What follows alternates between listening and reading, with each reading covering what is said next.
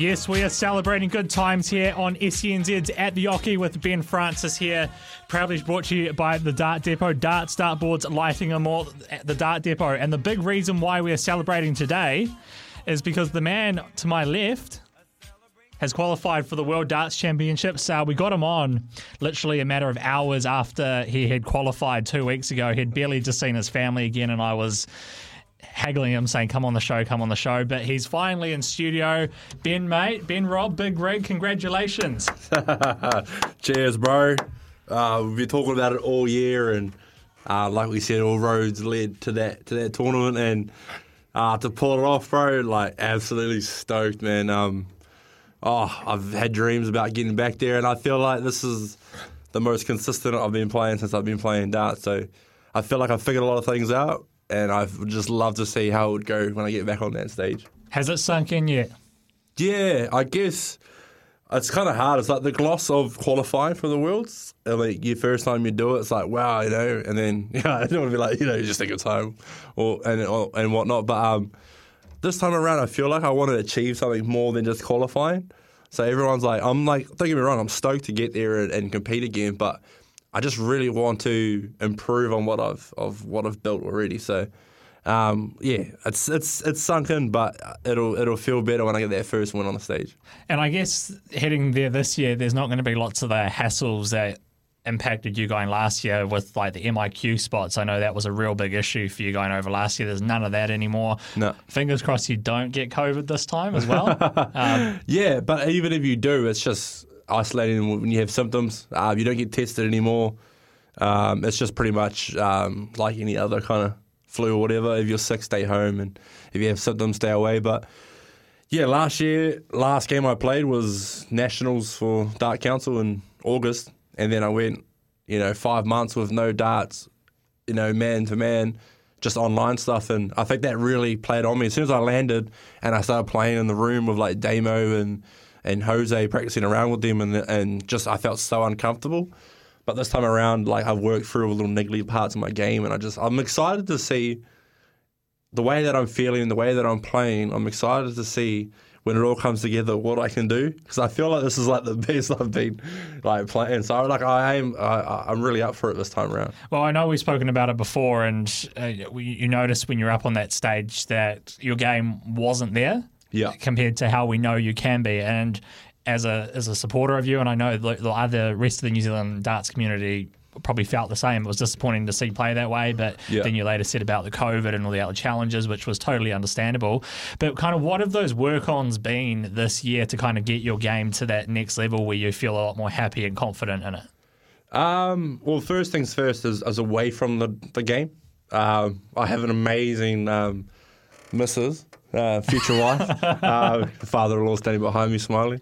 But like she's just taking care of everything away from darts. And like when I'm not practicing or I've had a hard day at work, she's the one like getting in my head, make those days away from the family count. So that's been massive for like my consistency and then understanding why my action performs in certain situations. And like why my mindset drops out. Like I've been really like trying to analyze my own performances. Like I've been doing little like voice messages to myself, just to like remind myself what worked, what bad habits I went into when I was playing, and how did I pull myself out of those habits. So I've been a lot of self-reflection this year. Lots of I've had a few like moments where they went wrong, but I kind of pulled through. And, you'd rather learn while you're winning than losing. You always learn lessons when you lose. But, like, if I just get through a game, then going, hey, what made me just get through it? And how can I be more dominant next time? And I feel like as the year's gone on, I've got more and more consistent.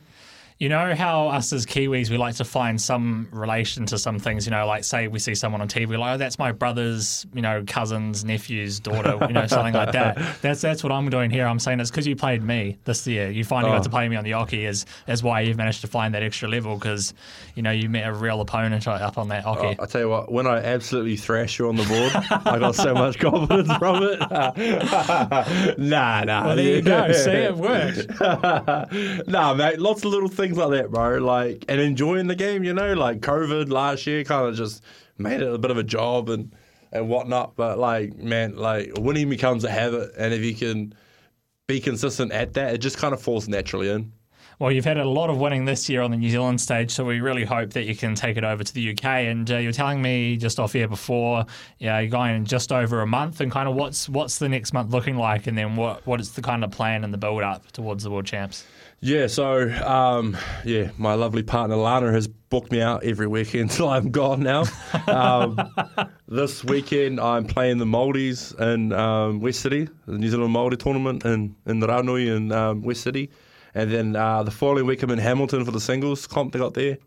The following weekend I'm in Levin for the New Zealand Dart Council last ranking event. When you said you got booked out, I thought you meant like doing family stuff, not playing darts. No, mate.